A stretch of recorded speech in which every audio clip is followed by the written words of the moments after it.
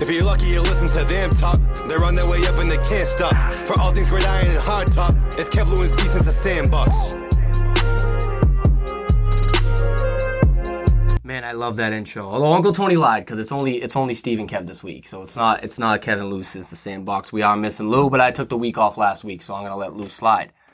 But we're here. It's the best time of year. The NBA is back. So obviously it's only been 3 games, but we're still gonna give a little early season power rankings, 1 through 10. I'll start it off. Just gonna say, no, the Celtics didn't make the list. Neither did the Clippers. So don't ask me. They both stink. At 10. I got the Miami Heat. Think this is the year that they fall back into place from that finals loss that they had against the Lakers a couple years ago. They got Oladipo healthy. Jimmy Butler obviously returning. Their young stars getting some more experience. Bam Adebayo. So, like the way the Heat are going. Can't really have them much higher than 10. Struggle to put them on my list. But considering the other teams in contention, had to. At 9, I do still have the Philadelphia 76ers in the top 10. I mean, when you have Joel Embiid and Tobias Harris, that's good enough to win at least 50% of your games, if not more. And no matter what happens with Ben Simmons, either way, it's going to make the Sixers a better team, right? Because they're either going to get something for him, or he's just going to suck it up and be like, listen, this is my team, whatever. Either way, it's going to be a good thing for the 76ers. I don't think him and Embiid are getting along. Ship him out of town.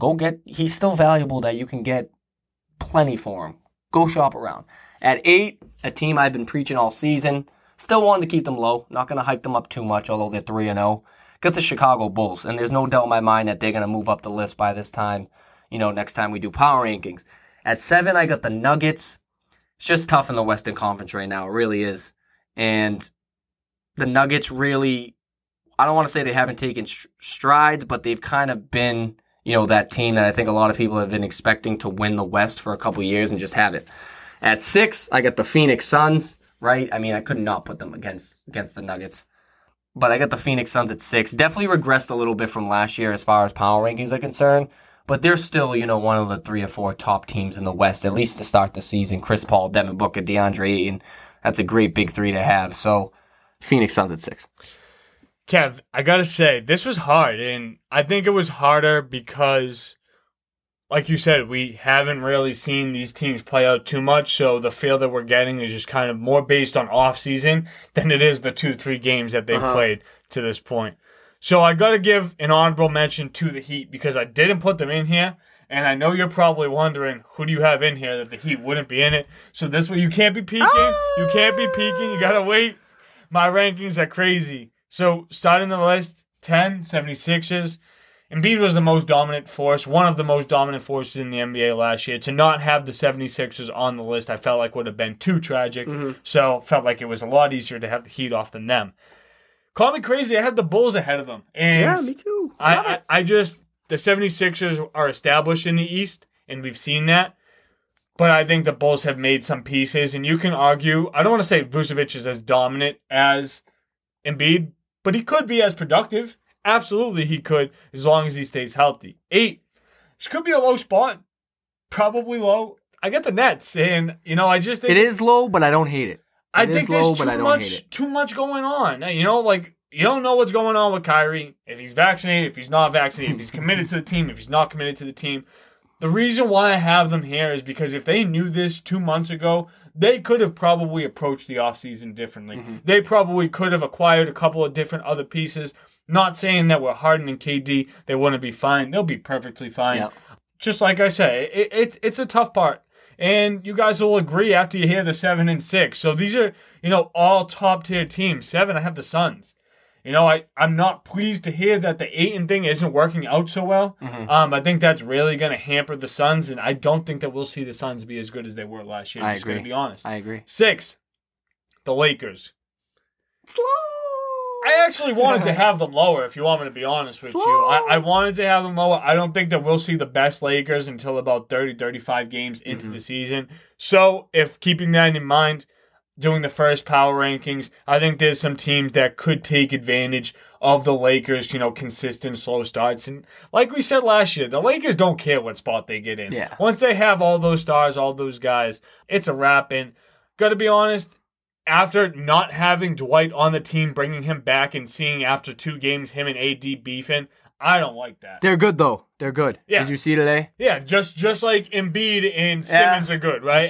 It's all for the media's pleasure. So believe what you want, believe what you hear, make your own rules, make your own facts. This is the 10-6. All right. So at 5, I got the Utah Jazz. Again, they're another team. We're the best team in basketball all year last year. Just couldn't get it done. At 4, I might get bashed for this. I don't know. Got the Bucks at 4. I know they won the title. But again, if we're going off season, they didn't really make many moves. And not that they had to, but I think the teams ahead of them are either now fully healthy or just made better moves in the offseason. It's low! Got the Nets at 3. I still got them at 3. I mean, a Kevin Durant team's Too never high. going to be below 3. Too high. In my opinion. I guarantee you the next rankings, you won't even have them 3. You're right. I probably have them 1. At 2, I got the Lakers. It's just so tough because, like, LeBron's like Tom Brady. It's like no matter how slow of a start they have, like, he's going to rally his troops and they're going to be all right. Like you said, they don't care if they're the 8th seed. Like, so what? On paper, they're the 1 seed, so it doesn't matter. But that's why I just don't. That's why I can't give them a top 3 ranking though. I just can't, knowing that they're not taking the regular season as serious as half of the. They got the best scorer to ever touch a basketball on their team. All right, so I don't want to hear. You think he's a better scorer Melo, than no, I'm just facilitator? kidding. I was talking about Melo, but yeah. And then at 1. Melo. Now, a lot of people might think I'm stretching on this, but I got the Warriors at number 1. They're 3-0 right now, and literally any week now they're getting Clay and Wiseman back. So the Warriors literally might be right back where they left off 2-3 years ago before Clay went down. That would be they crazy. Really might be. I really do think Steph's probably playing at the highest level he's ever played as far as like efficiency wise. It's like crazy. But yeah, I got the Warriors at 1. Could be crazy. All right.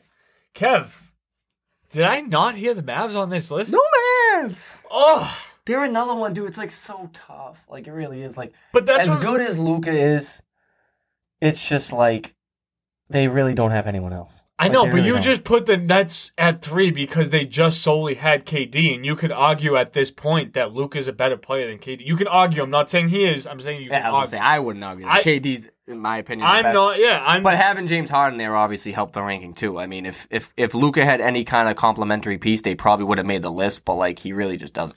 I'm gonna stick with the Mavs at 5. Stick with it. Lock it in. Yeah, I'm sticking with the Mavs at 5, and I think as the season plays out, we could definitely see the Mavs be a different team. But right now, Luka's still one of the top players in basketball. Have to give him that respect. For Nuggets, I agree with what you're saying, Kev, with the Nuggets. But I do think that they're still a very young football team, Yeah. a very young basketball team. 100%. So keep that in mind. 3, Golden State. So I'm with you. Yeah, I like it. I think the Warriors are back. They are. We'll see what happens. 2, I have the Jazz. So that could be high, that could be low. You could not like that, especially where I have some of the other teams. But with the Jazz at 2, the Bucks at 1, the defending champs, arguably the best player in basketball. Saying the best player in basketball is like asking what your favorite fruit or pizza is. Yeah. It doesn't matter what it is because it's just a question that's relatable to personally you. Exactly. That's it. Exactly. So, Bucks at 1, how could they not be? Rightfully so. Anything Defending else champ. you got to add, Kev, with our NBA power rankings? Nope. We're gonna keep it short and sweet this week. We'll get in depth about ball real soon. Gonna let the good. first couple weeks play out. All right, since the Sandbox fans, that's going to wrap things up. The NBA power rankings have came and went. We have our Week 7 impressions. We have our Thanksgiving community can drive. We have our interview with Anthony D'Ambrosio running for state senate, and we also have our fantasy rankings. So make sure that's a lot to keep up with. Make sure you're getting caught up. Stay in tune and leaving that 5 stars. Peace, guys.